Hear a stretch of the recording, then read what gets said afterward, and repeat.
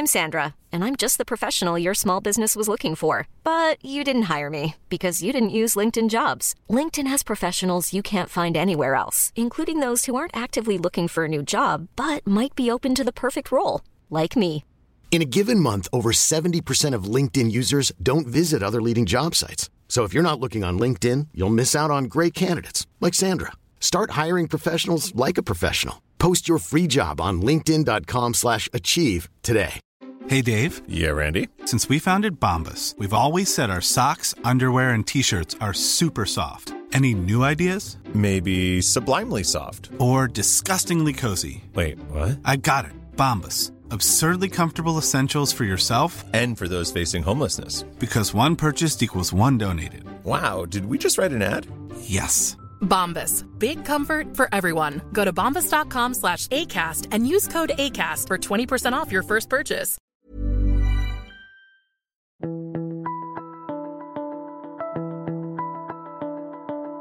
Welcome to The Mentor. I'm Mark Boris. How do you create hype online for a product that doesn't exist yet? Generally speaking, if you're a young female on Instagram, Bangn Body has likely popped up in your feed at some point. The brand's main product, a yellow tube body lotion, has become iconic on social media and has turned over more than $8 million in revenue for its 28-year-old founder, Priscilla Hadjiantoni from Melbourne. Beauty influencers with huge followings share themselves holding the yellow product, applying it on their face and body while raving about how good Priscilla's product is. As a result of this, Bangn Body's yellow tube sells every 2 minutes. But before the product physically existed, Priscilla built and grew Bangn Body's socials to 50,000 followers. So no product yet, just an idea and a feeling. What this did was create a social media snowball effect that just grew and grew. Priscilla and I chat about creating social media interest for a product that is yet to be released, generating customer trust online, and more importantly, making sure it pays off. So let's get into it. Priscilla Hadjiantoni, welcome to The Mentor. How you going? Thanks for having me. I'm well, thank you. How are you? I'm very good, thank you. We're going to talk about Bangn Body. I love the name. It's a great name. But I want to just sort of dig in a little bit to who Priscilla Hadjiantoni. That's an unusual surname. Tell me about that one. So I've got a Greek heritage background, which is actually quite interesting because normally surnames end with like an OU. So people are not really sure what my background is when they see it. But yes, it is a Greek background. And I guess growing up, born and raised in Melbourne, with sisters. So yeah, I guess that's where it's come from. Yeah, I would have thought it was Hadjiantonis. The girl, it should be Hadjiantonis. If it was me, if I was referring to Mark Hadjiantoni, I'd be I on the end. But for those who don't know, Antonis means is Tony in English. So anyway, mum and dad Greek? Yeah. Yep. Priscilla's hardly a Greek name, but doesn't matter. And Melbourne-based, where Melbourne, outside of Athens, is the largest Greek population in the world, and I think followed soon by Chicago.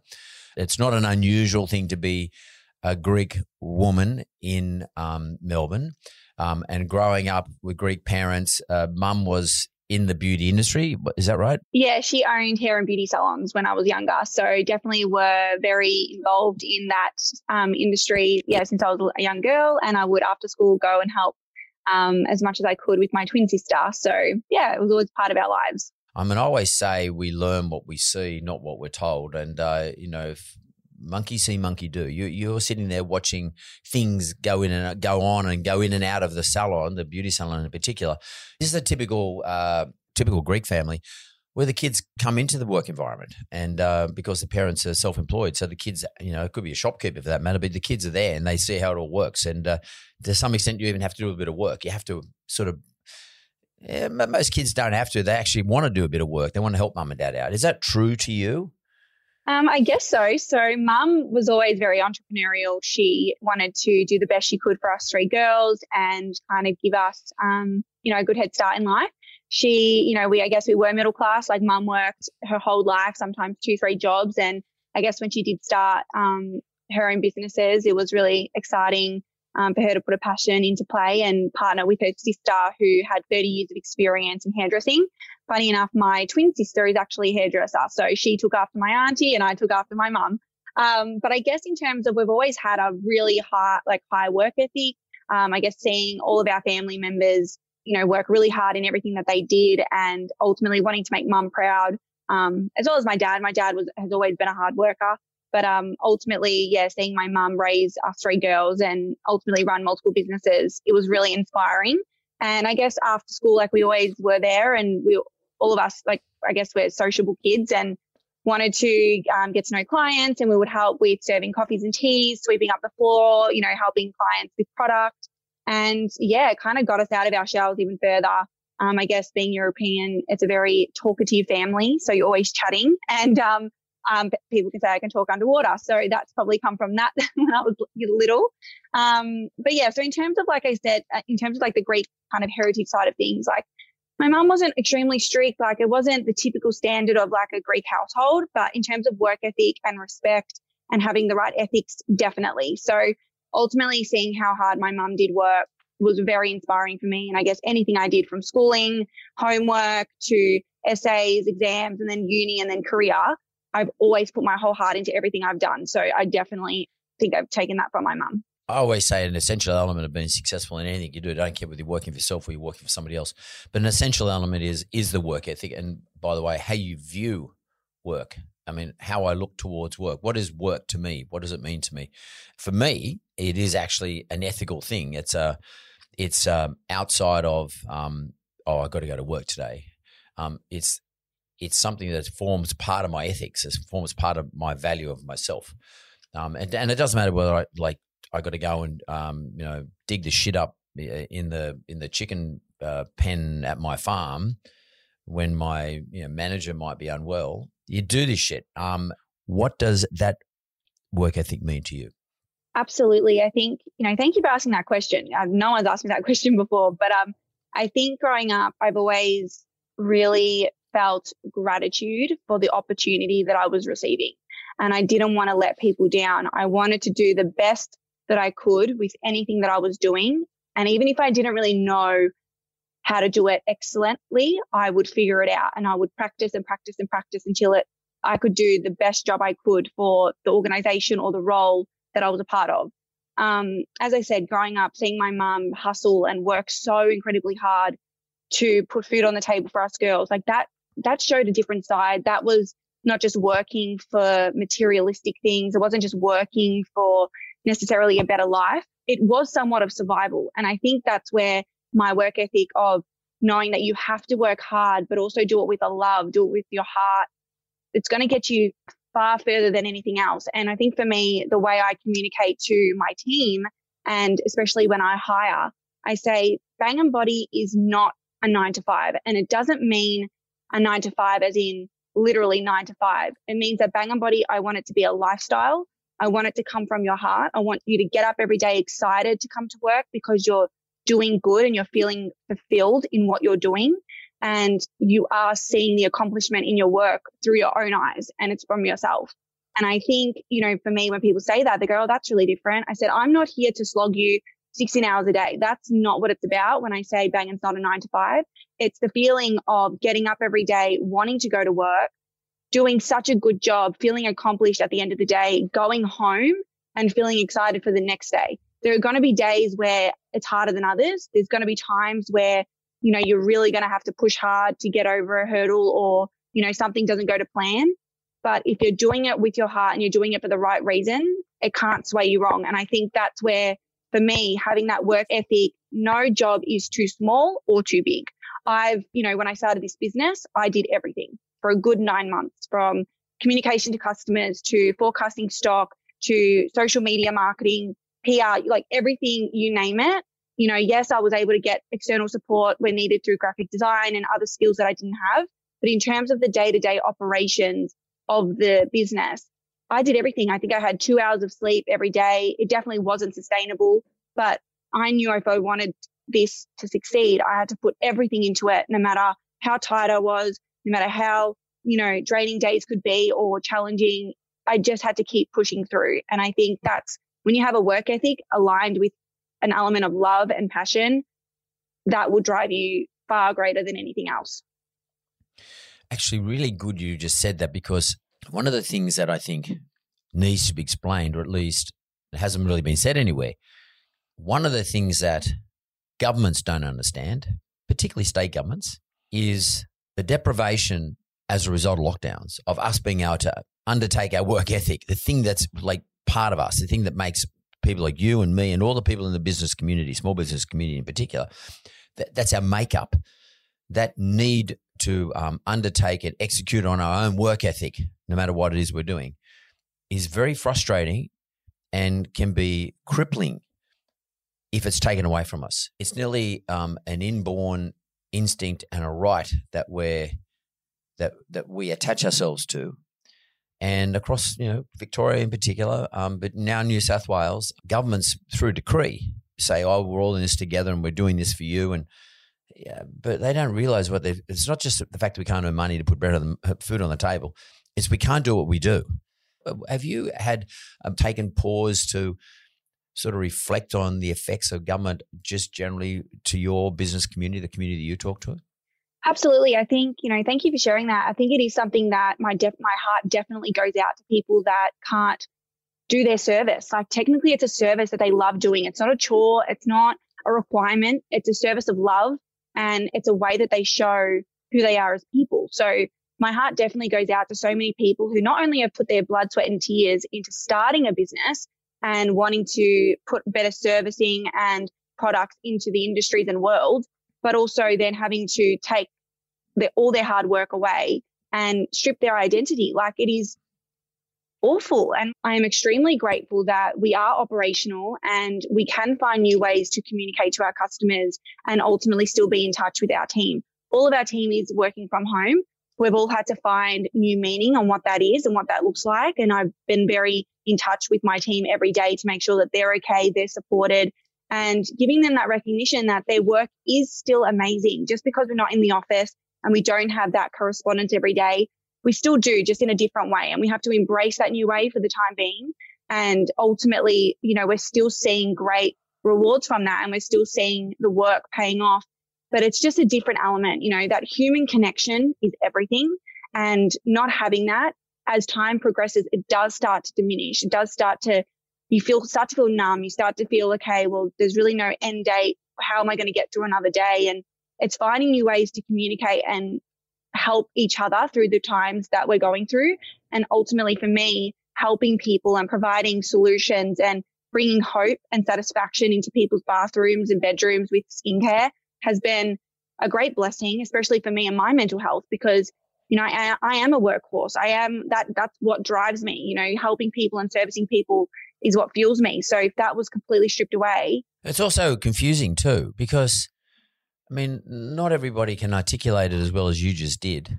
And a lot of people, like especially older people, like they might be the shoe repair guy or girl who's been doing this for 45 years, 50 years, could be a migrant from Lebanon or somewhere like that, and just really good at that particular craft and has a store, and people can't go in there anymore. And he or she will be thinking to themselves, well, what's happened to everything I've done in my life? All of a sudden I can't do it. I think I probably would peel back from this now though, and I want to go back to asking you, you said skincare. Why are you in skincare? Yeah, thank you for asking that.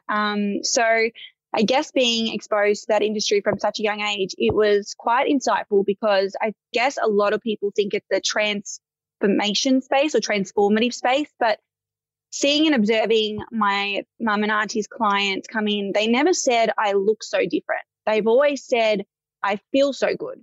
And I always kind of wondered, I didn't realize there was a difference. And I guess as I grew older, I was like, oh, this is a feel-good industry. It's not a transformative industry. I like that. How come that's not communicated more? Why do we feel like we have to change who we are to be accepted in society? And I guess that was like the stem of having an interest. And I've always been a lover of skincare, fashion, beauty, lifestyle, like a girly girl. That's always been me.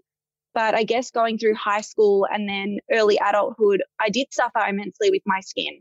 I did have hormonal breakouts. I've got eczema that runs in my family. I've got sensitive skin. Hormonal breakouts, but pardon my ignorance, does that mean like pimples? Pimples, flare-ups. Yeah. Okay. So, so where that all affected me through my teenage years. And thankfully, my mum, who was a pioneer in natural skincare, she did really invest herself in wellness and, natural remedies. So she did try really hard to help me with my skin. However, back then there was multiple steps. There was multiple creams and lotions, potions that, she would prescribe per se.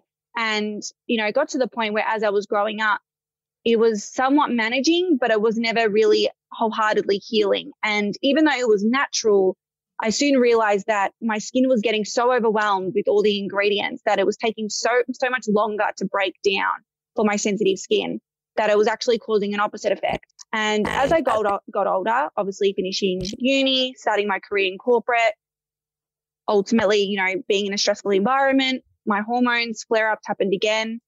But you're starting out, you don't have all the money in the world. At the time I had my first property, I was paying a mortgage. You lose your sight of okay, your finances and what that means. And so I didn't have a lot of money to spend on skincare, but ultimately you still make it work because you're in such a vulnerable position. You want to fix it. And especially being in the corporate industry, you have to look a certain way. You have to present yourself a certain way. And it was very overwhelming because I didn't, what I felt on the inside wasn't reflecting on the outside for me. And so, I would spend thousands of dollars on skincare that I had such hope for, but then quickly came defeat because it didn't work as what I hoped. And so, I would speak to mum about it and she's like, Priscilla, you've been through your skin journey for so long. You're so clever, you're so articulate, you are very picky and you look at ingredients for hours on end, investigating them. Maybe this is something for you. Maybe, you going through this personal, experience and pain points in your life, might have the hope to help others. Maybe this is for a greater purpose. I was at that time, obviously not in the best state of mind. And to think about a business was very overwhelming. But I guess my commute to and from work, going from the northern suburbs into the city, was a good hour train ride. So it really kind of took me time to reflect, and I would mind map and I would scribble words. And if I did do a business, what would that mean? What purpose would that be? Why would I do this? I don't want to saturate the industry more. I want to simplify it. So what would that look like? And so for a good 8 months, I was just, writing down words, mind mapping. Who would my target audience be? What problem would I be solving? How would I communicate this business? And by the end of it, I had this business plan that I didn't even know that I guess I created. And at the time, me and my fiance were buying our first property to live in, our home. And we had been saving for 4 years. And at the time, I just said to him, we're at this pinnacle time of our life. Do we buy a house, settle down, get married and have kids, or do we take a risk? And, what does that look like? And I pitched him this business plan. And I just said, this is what I have. And he's been with me since I was 14. So he's been through my whole skin journey with me. And he just said, you need to do this. I support you. I believe in you. And I know not only can you help yourself, but hopefully you can help so many others out there who are struggling as you are. And that was the start of a 2.5-year journey from the conceptualization to launching and going through endless hours of formulation, development, branding, testing, you name it, everything in between. And I was doing that while I was in my corporate career. And for me, skincare is not just lotions and potions. It's not just putting things on your skin. Skincare means hope for something, well, for me anyway. Skincare means hope for the solution that will hopefully help me and my mental health. That's where it got to. So in society, not truly being accepted for all that you are, we are learning. We have a long way to go. We are learning to love ourselves. We are hopefully encouraging each other as we do with the Bangn Body community. We encourage, we inspire to accept who you are as you are. We are here to help provide a solution. We are not here to change you. But that truly is what skincare means. It shouldn't be complicated. It shouldn't make you feel like you need to change into someone that you're not. It just should bring hope. Wow, that's putting the hairs on my neck up. That's pretty good. I mean, basically you just described the purpose of your business, and that is to restore hope through your product, but restore hope in how they want to feel. I mean, I've been lucky. I haven't had to look at this sort of stuff in my life, but restoring a good feeling is like one of the fundamental things that we all deserve.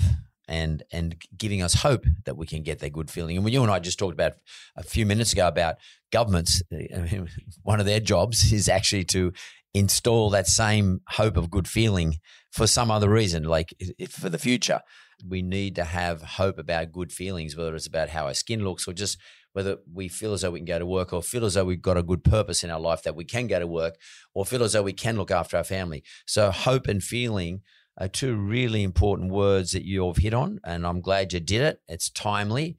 Go to the break and we'll see you in a minute or so.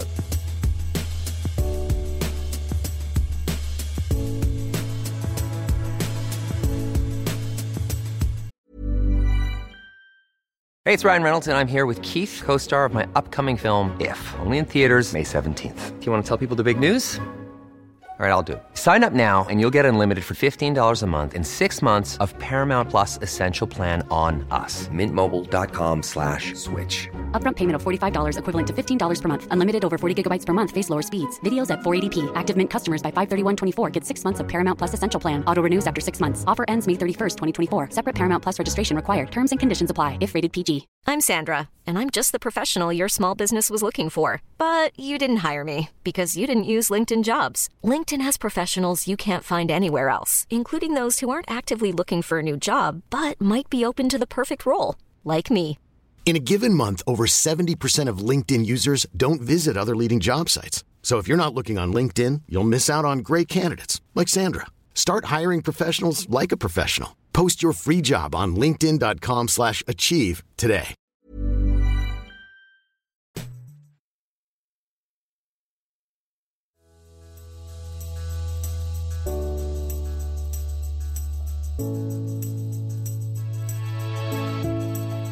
I'm back from the break with Priscilla. I really want to hit on this Bangn Body. Let's just talk about the name. Where the hell did you get this name from? It is I think it's unreal. It's just an awesome name. Okay, so there's a little bit of a backstory here. I guess growing up, bangin' being the slang for like good looking or hot or damn, she looks fine, whatever you want to call it. That was a slang word that was used through my upbringing at school. So when a guy would see a girl walk past, like, oh, damn, she's banging. But that girl always looked the same. Blonde, skinny, tall, fair. And I'm like, hang on a minute. As I grew up, grew older, this was always playing in my mind. Why was only one girl banging to these teenage hormonal boys' eyes? And that got me thinking, I believe everyone is banging and everything is banging, not just one type of person or the way that they look. It can be a feeling. It can be an artwork. It can be a career. It can be every single person who walks this earth. It should not just be one person and it should not have a description. So for me, the name Bangn Body, I thought that ultimately I could create a different meaning of that stereotype, that everyone and everything is banging, and also banging can be a feeling. Being like, wow, I feel banging today. I feel great. I'm ready for the day. Or, wow, that artwork is truly banging. You did an epic job. Like, why does a word have to define, a description of a woman? Like, it just, for me, it didn't feel right. And I thought, you know what, now's the time, with this business and what it was going to mean to me and this purpose that I just communicated on this good feeling. And ultimately the syllables BB, it rolls off the tongue, bangnbody.com, it's memorable. And also for me, it just had such a deep meaning that matched so deeply to the meaning of and the purpose of the brand. It's pretty cool. It's sort of nearly taking the piss out of what you grew up with as a teenager when some boys are saying she's banging. But it's a great name. And as you say, and this is really important, it rolls off the tongue. It's very good to remember. It clearly looks good on all the social mediums as a, in your face type thing. It's something you won't forget because we're all familiar with it. We know what it means. It's very good. It's a great name. It's unreal name. Tell me about your product. How did you develop your tube of what looks to be, because I haven't used it and I'm certainly not an expert, is there all-purpose cream? Okay, so Bangn Body, I guess, stemming from the purpose of my own skin journey and the multiple skin products that I was using on my skin that had the opposite effect. There was a moment where I literally just said to my mum, I'm stripping everything back. I'm just going to use a gentle natural cleanser and a moisturizer. And that would be my routine. She's like, oh, are you sure you want to do that? Because she wasn't familiar with that simple skincare routine back in the day. It was always more the merrier. And I said, no, this is what I'm doing. And within a couple of weeks, my skin had transformed in a way that it never had previously. It was like this light bulb moment where I was like, whoa, simple can be super effective. Like with the right ingredients, like ultimately there was flaws in the products I was using. It wasn't ultimately exactly what I wanted, but it gave me that light bulb moment where I was like, okay, there's something to this. And from there, it was just exploring, if I was to do a simple product, what would it be? And I guess where would it have the most impact? And I guess how would it change people's skincare routines forever? And at the time, my mum, was all about, anti-aging and all about lotions and all about moisturizing. And that was her thing. Every day she would have, these big bottles of lotions, and she would always put it on. And I was always curious. I go, Mum, why does it have a firming and anti-aging component in there? She goes, oh, darling, your later self will thank you. And I was like, oh, okay, my older self will thank me. She goes, yep, your older self will thank you. And I was like, oh, that's interesting. And so when I started to really dive deep into what this product would look like, I go, okay, the non-negotiables of leaving the house before I went to school was moisturize your body and wear SPF on your face. They were the two things. I couldn't leave the house without them. So from a very young age, Mum always encouraged and educated us on good skin health and well-being and taking care of your skin and yourself. So they were the two things, but I hated it. It was a chore. The lotions Mum made me use, they didn't sink into the skin fast enough. I couldn't put my clothes on quick enough. I was always late to school. It was a disaster. You're waiting for the shit to dry. But we're saying you're waiting for it to dry so you can put your clothes on. I would stand there, wait for it to sink into my skin. Oh, my God. You're like a pelican. You're like a pelican standing on the beach. Pretty much waiting for the feathers to dry, like just waiting. And that was a moment where I was just, I just hated that experience. It was a chore. And I'm like, this shouldn't be a chore. And so at that moment, I knew it had to be a lotion because I needed to fix that problem of standing there, freezing your ass off, waiting for your lotion to dry before you could put your clothes on. And ultimately, that was the foundation. And then from there, harnessing the anti-aging firming component. As I did more research, I found out that from the age of 18, it's gone younger now, from the age of 18, every year we lose 1% of elasticity within our skin. And so that was kind of... Jeez, I'm fucked. Oh, me too. Hopefully with the firming lotion, I'm all good. But ultimately, I was gobsmacked by that stat. And I just said, wow, why are we waiting for our 30s and 40s to come to start taking care of our skin in that way? You look at products out in the market that are targeted to 30s, 40s and 50s. They're in white, boring packaging. They've got so much terminology that you can't understand. I said, there's no way young girls are going to understand what this is. This is ultimately for mature skin. So I just thought, nah, something's got to change. We need to start protecting and preserving our skin from a younger age. How am I going to do that? And at the time, me and my fiance had purchased a 1975 combi van, and it was yellow and white. So the white top and the yellow bottom. And I kind of just looked at that and was like, that's different. I've never seen like a yellow skincare range or a yellow and white kind of combo. And ultimately being Australian, loving the beach, sunshine, yellow is a really symbolic color for happiness. It kind of just all, came together. So that's when our yellow tube of goodness or, the firming lotion was kind of born with the packaging. But having that moisturizing component with all the pain points that I had with the firming and aging components that weren't targeted to a younger consumer, and then ultimately my suffering with my hormonal acne, eczema, and sensitive skin, I believe that was the perfect recipe to build a formula that ultimately could be bulletproof. And it took me 2.5 years to formulate. I was extremely picky, extremely patient, and I made sure that it ticked all the boxes because I wasn't going to birth another product into the industry that was already saturated and confusing. It had to change the game forever. It's pretty interesting because a lot of people often have a good idea and they want to go into business, but they know that the industry is, as you said, saturated, like full of competitors, and on many occasions, giants like titans of industry own these brands. And especially in this industry, like my God, and they spend like extraordinary amounts of money on marketing and advertising and packaging, etc.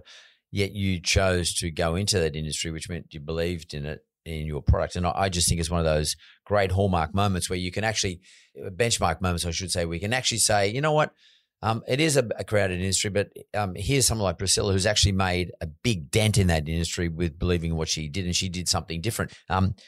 What do you do, though, if you're trying to put together a formula for a skincare product that does the non-negotiables and other bits and pieces that you want your product to do? Do you employ a chemist, or what, do you have to find a person like this type of dude who's got a degree in chemistry can sort of sit down there and do all the formulas for you? How does that work? Exactly. So ultimately for me, I had a very detailed brief of what I wanted, what the non-negotiables would be. I was very experienced in ingredients because I had researched pretty much my whole teenage life into adulthood on different ingredients, what made me break out, what helped my skin. You know, it was a part of my being. It was like instead of going on Instagram, I would be going on, you know, websites and looking at products and researching their ingredients. So it was like a thing that I just did. So I was quite familiar with different ingredients that I wanted to include, what ones to avoid.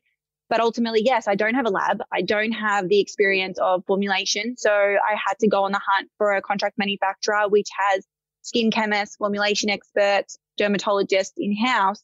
But that was a massive journey. That was also that 2.5-year journey of, you know, not only finding them, which is hard enough, but then ultimately vetting them and then vetting me to be like, okay, can you meet the MOQs? You know, are they more focused on natural skincare or chemically based skincare? You know, do they fit with my ethos? Are they sustainable? Do they have a really good ethical laboratory? Like, what are their values? It was a long process. How do you start that, though? What was the very first thing you did? Did you go on Google and look up, skincare manufacturers? Yeah, I literally was on Google, but I also was a part of forums as well. So where they do, you have to pay to go into these forums, but these forums help you locate potential manufacturers within your state or country. And that was somewhat helpful. But ultimately using that platform as a base, but then really researching and kind of going down a rabbit hole through Google, it can give you what you potentially desire. It won't give you everything. It won't give you the questions to ask or how do you find the right one. It might give you that starting point, but then ultimately you have to research yourself on how to attend these meetings, you know, what to look out for. But that's the same with anything from packaging, supply, you know, that also comes with an MOQ, that also comes with ethical trade. You know, it's through everything of business that you have to consider.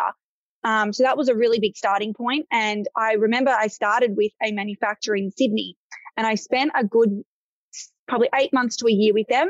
I spent a lot of money, a lot of hours, a lot of time formulating. And I just, in my gut, knew it wasn't right. We kept tweaking, and I just think something's missing. It's not where I need it to be. Like, I just was so adamant about this.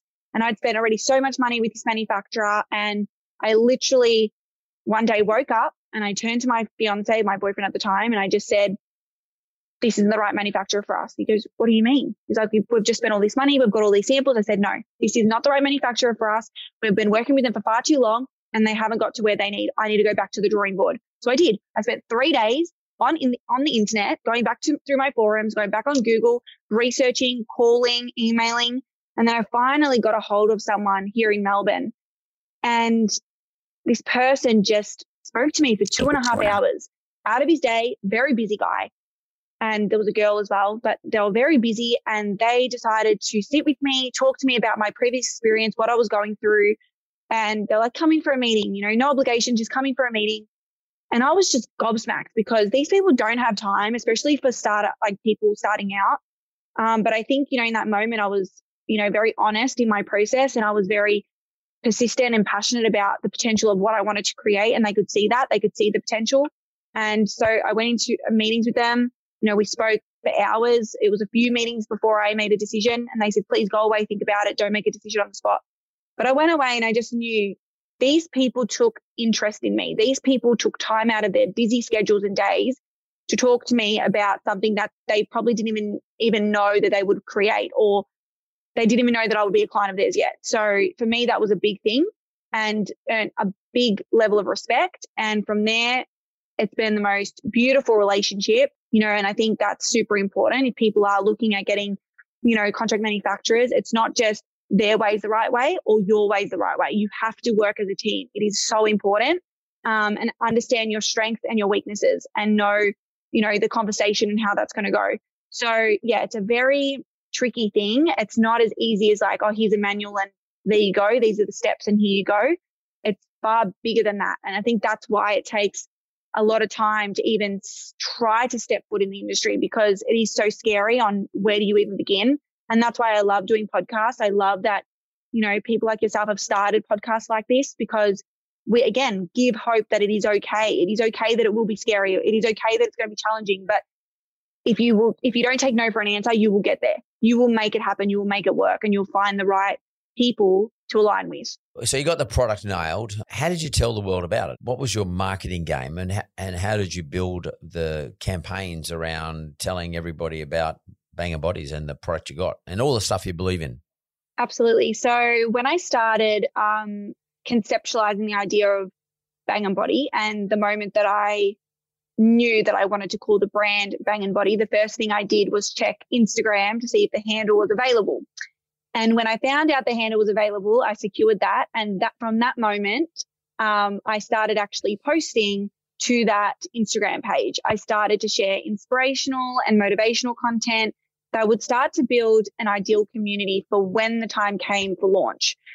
Communicate, the feeling of the brand and what it meant to have a sense of belonging and be a part of a platform. So for 2 years, I shared content that I felt was very relatable to Bangn Body, whether it was the emotion, whether it was the colors that Bangn Body would become, the journey, and as time progressed, the following just kept growing. And ultimately as well, I would do polls about skincare. I would ask questions through captions. I would tag others and get reshares. And before we launched, I was able to accumulate over 50,000 followers to our platform, where it was our community. And a couple of months prior to launch, I really started to share more about the brand, the name, potentially what the product would be. It was a skincare business, even though a lot of people knew it would be, because for months prior I was asking skincare related questions.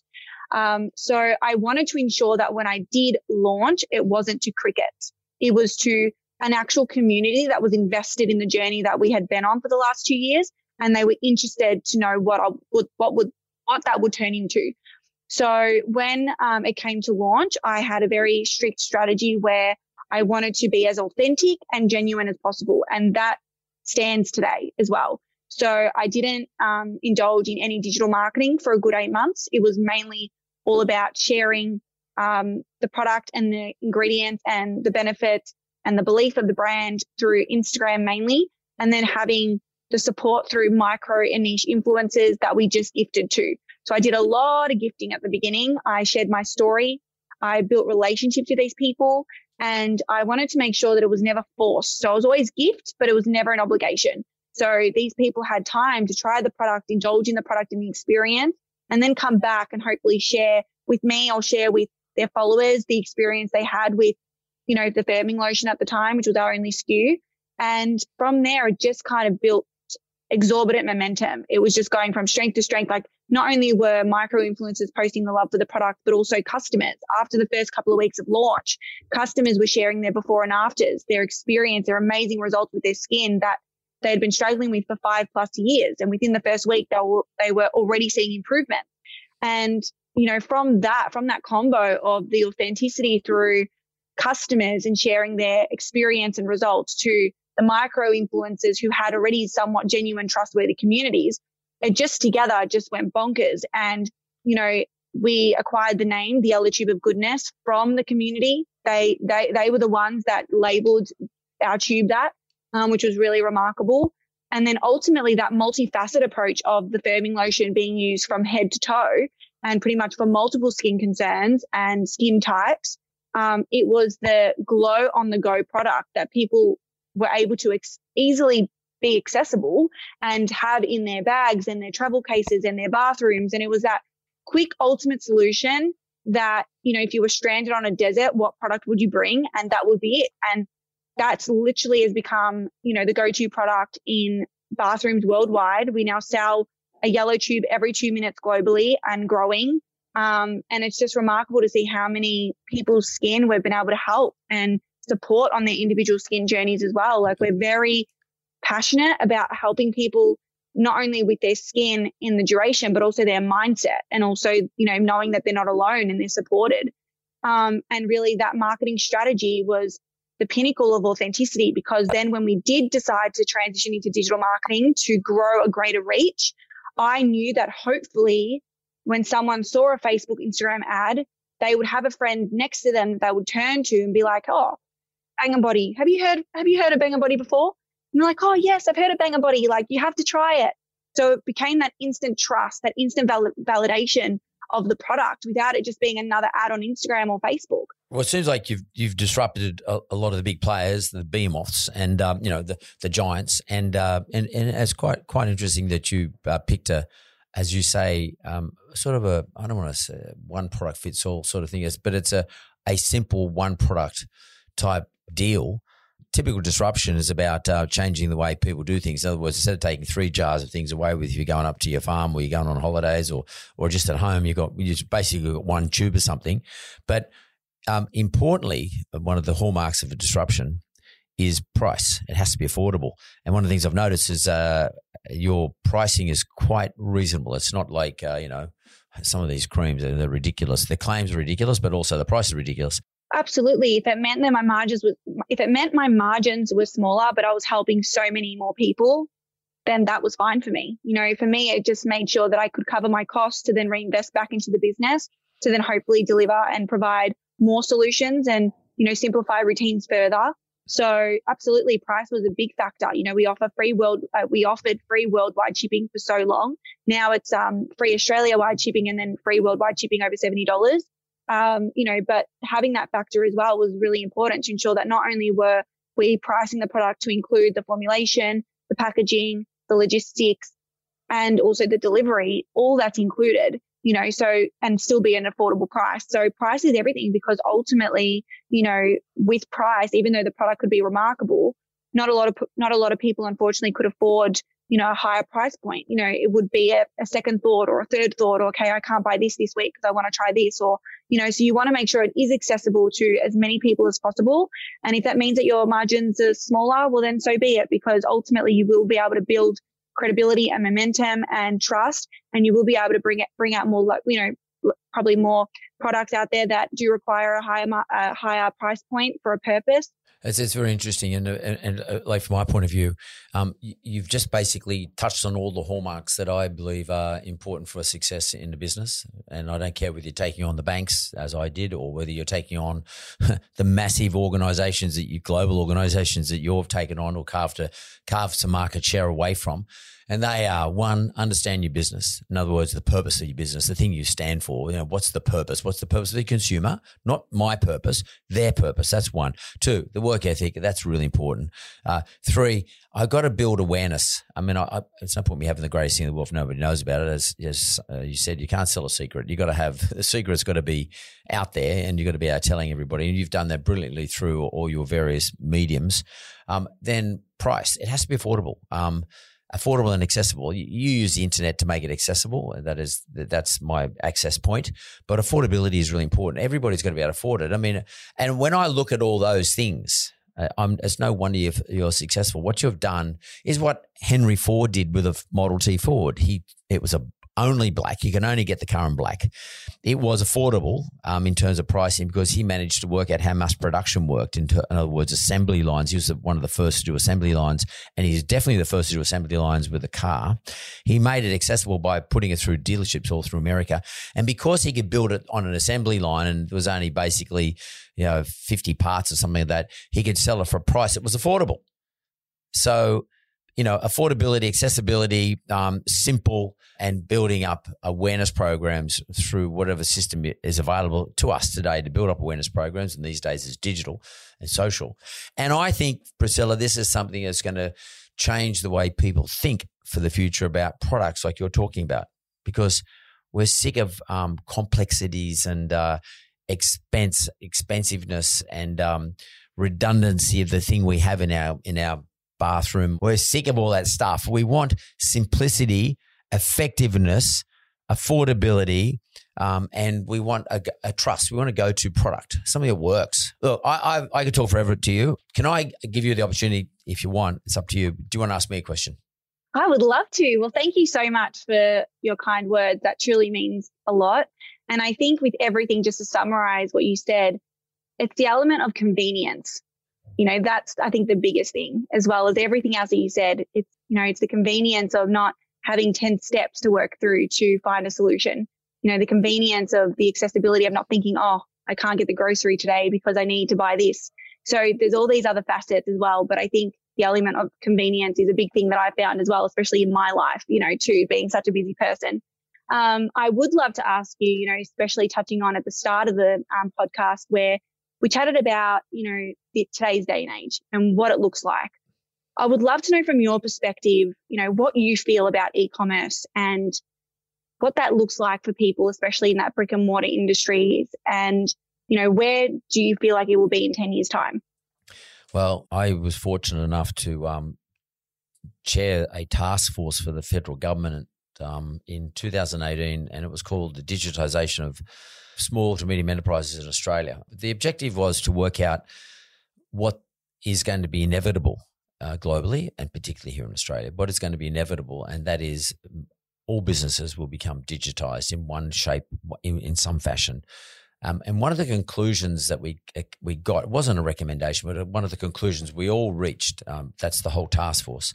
And we have people on there, like ex-head of Google, et cetera. Like, it was a pretty heavy-hitting organisation, was that over time, e-commerce will prevail pretty much over everything. There's only going to be, you're going to still have to go to get your hair cut at a hairdresser, for example, but there will be some industries that will endure and inure for the benefit of consumers forever. But e-commerce will prevail over time. What the government wanted me to do, and at the time I was doing it for the Treasurer, who was Scott Morrison, who became the Prime Minister, that what the government here in Australia was really interested to make sure of is that Australians in business can be well prepared for the change in the structure of how we do business. And every business will have to have more heavily reliance upon e-commerce, whether it's just using a Square device to make sure when you're at the Paddy's markets or at some market somewhere that you know how to, you can actually collect money digitally as opposed to just collecting cash. But e-commerce requires us to digitize many more parts of a business compared to what we've ever done in the past. It doesn't mean all physical business is going to disappear, but every business, physical or digital, will require big parts of e-commerce to drive their business. But it's scary for, anybody over 40 who's been in business for the last 10 or 20 years. And so we recommended to the government that a non-government organisation, an NGO, be formed, which by the way, all the big tech titans agreed to fund, put in some money, and so did the big banks and some of the big insurance companies agreed to put money in. The government then agreed to match fund them and build one organisation, which was not run by the government, whereby people in business, either e-commerce business or just normal businesses, could go to that entity and ask an entity, how do they take their business into the e-commerce world and into digitisation? And I'm proud to say that the government actually allocated some money from the budget. And I remember it was in line 52 of the budget in 2019, at the end of 2018, I should say, and they actually mentioned my name. And that entity is now formed, and you can go to that entity and find out what you need to do to bring your business up to speed with the e-commerce changes, and how e-commerce will affect your business going forward. To answer your question, I think e-commerce in the future will touch every part of every business, no matter what.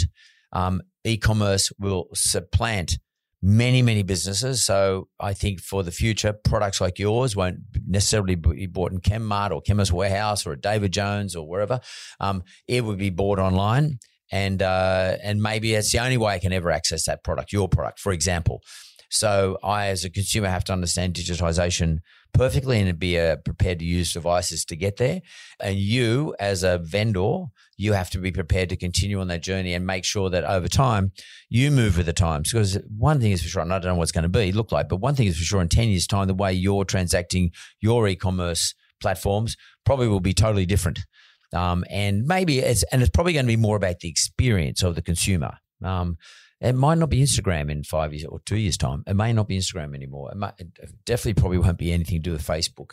I don't know what it's going to be because that's up to somebody else. But it's important, I would say this, that you must keep up to date with how technology works and how devices work in order to keep pace with what e-commerce users, that's consumers, expect from you in terms of the experience from the product that you're offering. And, from your case, the experience is not the product, it's the feeling I get. And what are the devices and technology that deliver the feeling that Priscilla wants her consumers, her audience to get? I really haven't told you an answer because I don't know the answer. I don't know the answer, Priscilla, but the answer's out there and it will come to you. And you just got to be on the edge, making sure you're ready for it. So Priscilla, thanks very much. It was awesome. That was really good to talk to you. And congratulations. Well done. Thank you so much. It's been a pleasure. Thanks for listening to The Mentor. Audio and production is by Jess Morley and production assistants Jonathan Leondis.